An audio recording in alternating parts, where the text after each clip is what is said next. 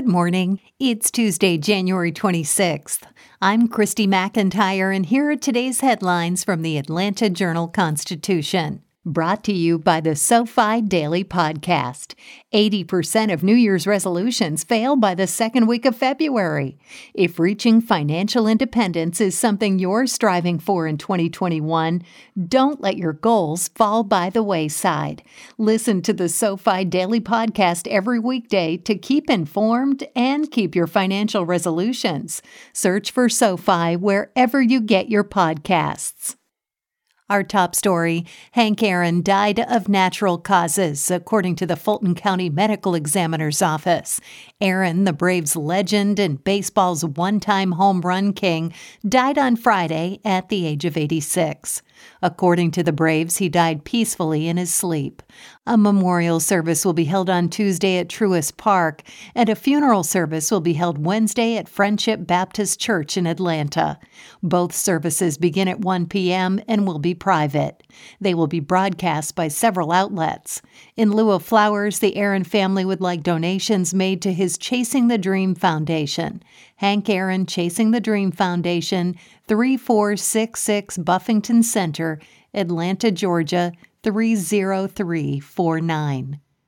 In politics, House Democrats ceremoniously delivered their impeachment charge against the former president to the U.S. Senate Monday night. The House impeachment managers presented the article of impeachment for incitement of insurrection against former President Donald Trump shortly after 7 p.m. Before the article was handed over to Senate leadership, Maryland Congressman Jamie Raskin, an attorney who sits on several committees, including Oversight and Reform, Judiciary, Rules, and House Administration, gave a brief opening statement as the lead manager of the case. Trump became the first American president to be impeached twice, only hours before his term was already set to expire, when House Democrats, joined by 10 Republicans, impeached him on a single charge following the January 6th Capitol riots. A Senate trial will be conducted for only the fourth time in the nation's history. In other news, on the first day in-person classroom instruction resumed in Cobb County schools after a break due to a surge in COVID-19 cases, more than 120 educators did not report to work. Educators called out sick Monday at several schools, including Clay Harmony Leland Elementary and Osborne, Pebblebrook, and South Cobb High Schools, said school board member Leroy Trey Hutchins, who took office earlier this month. Hutchins said 37 teachers are out at Clay Harmony Leland, 19 at Pebblebrook, 33 at South Cobb, and about 40 at Osborne.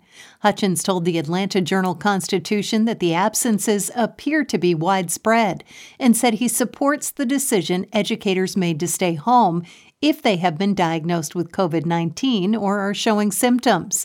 Face-to-face doesn't work if we continue to invite sick people into the building, he said. We need them to be well in order for them to teach. And finally, the Right Reverend Robert C. Wright said in a social media post that he has tested positive for COVID-19 and is recovering at his Cobb County home. Wright is the bishop of the Episcopal Diocese of Atlanta, which covers 117 worshiping communities, including parishes, schools, and direct service ministries in more than 75 counties in Middle and North Georgia. He said his work output is low, but he has managed to accomplish some diocesan-related tasks online. Friends, wanted you to know I have tested positive for COVID-19, he wrote. By the grace of God and the expertise of the medical community, I expect to return to health in the upcoming days. I ask for your prayers. He is quarantining in his bedroom, and his wife and children are helping him with medicine and food. He said his family has tested negative, and they wear masks and gloves.